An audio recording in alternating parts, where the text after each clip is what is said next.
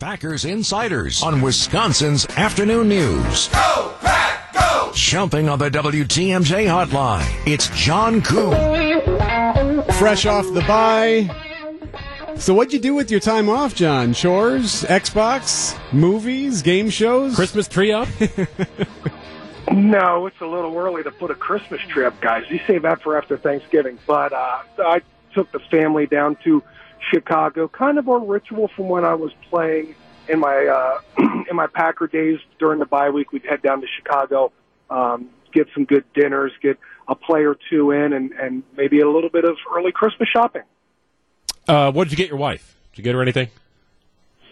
She's sitting right next to me now, so if I Yeah. said that, it would get me in a lot of trouble. So I'm going to have to keep that one under wraps. Okay, fair enough. All right. Well, back to work, I guess, for the Packers and everybody in Green Bay. It was like a ghost town there last week, as it probably should have been. You know, John, it feels like the bye always comes at a good time. Teams could always use a week off. I don't know that the injury report would have been terribly long, but you never know just how many bumps and bruises a guy is trying to play through, regardless of his injury status. Yeah, you know, it's funny.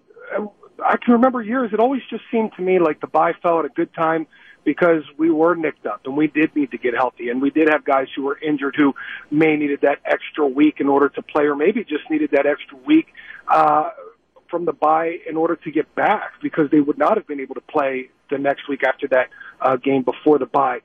And after many years of doing that year in and year out, I just thought, well, heck, it doesn't matter when the bye falls because we're always beat up enough that we actually need a bye just about every week of the season. This season's not the case. These guys have been extremely healthy. That we've lost Devontae Adams for about a month of the season. Went 4-0 during that month of the season. Robert Tyne's been out for a little bit. Hopefully we can get him back on the field. But other than that, the team has been extremely healthy. When you look at the inactives week in and week out between the Green Bay Packers and their opponents, the opponents have far more starters sitting out of games than the Packers had all season long. John, how tricky is it going to be, really, for both teams to prepare for one another this week? Not only, a quality opponent here, but, the I guess, relationship between Matt LaFleur and Kyle Shanahan. I mean, these guys know each other so well. Matt's brother is a part of the coaching staff in San Francisco. I mean, there's not a lot of secrets among the teams. Is this where new wrinkles tend to pop out of nowhere? Yeah, and quite frankly, I actually think it's the opposite. I think both teams are going to be able to game plan for each other rather easily because they do know a lot about one another, and because of that, you can expect the counter punches. So the ones that you don't see to be extremely good, the wrinkles to be hard hitting, and actually come probably quite often in the game because these guys do know each other inside and out. I would expect to see a lot of moves being made. To start the game, the first 15 for both teams should be, the best scripted plays that they have for one another, and then watch the adjustments that are made. I feel like it's the team that adjusts best. It's probably going to be the team that pulls away in this one. Two really quality teams fighting for that number one seed in the NFC right now. You mentioned the scripted plays. It feels like when Matt LaFleur has been able to stick with that, the Packers' offense has thrived in the early goings of a game, but I know he's got this other area of his play chart called Get Back on Track that he's probably had to use more often than he would like. Yeah, there is a fair balance of how you call a game based off of the way that you prepare for it, and sometimes you realize early on in the game what you have prepared just is not working. So then you have to try and find a way to get some rhythm, to get something going.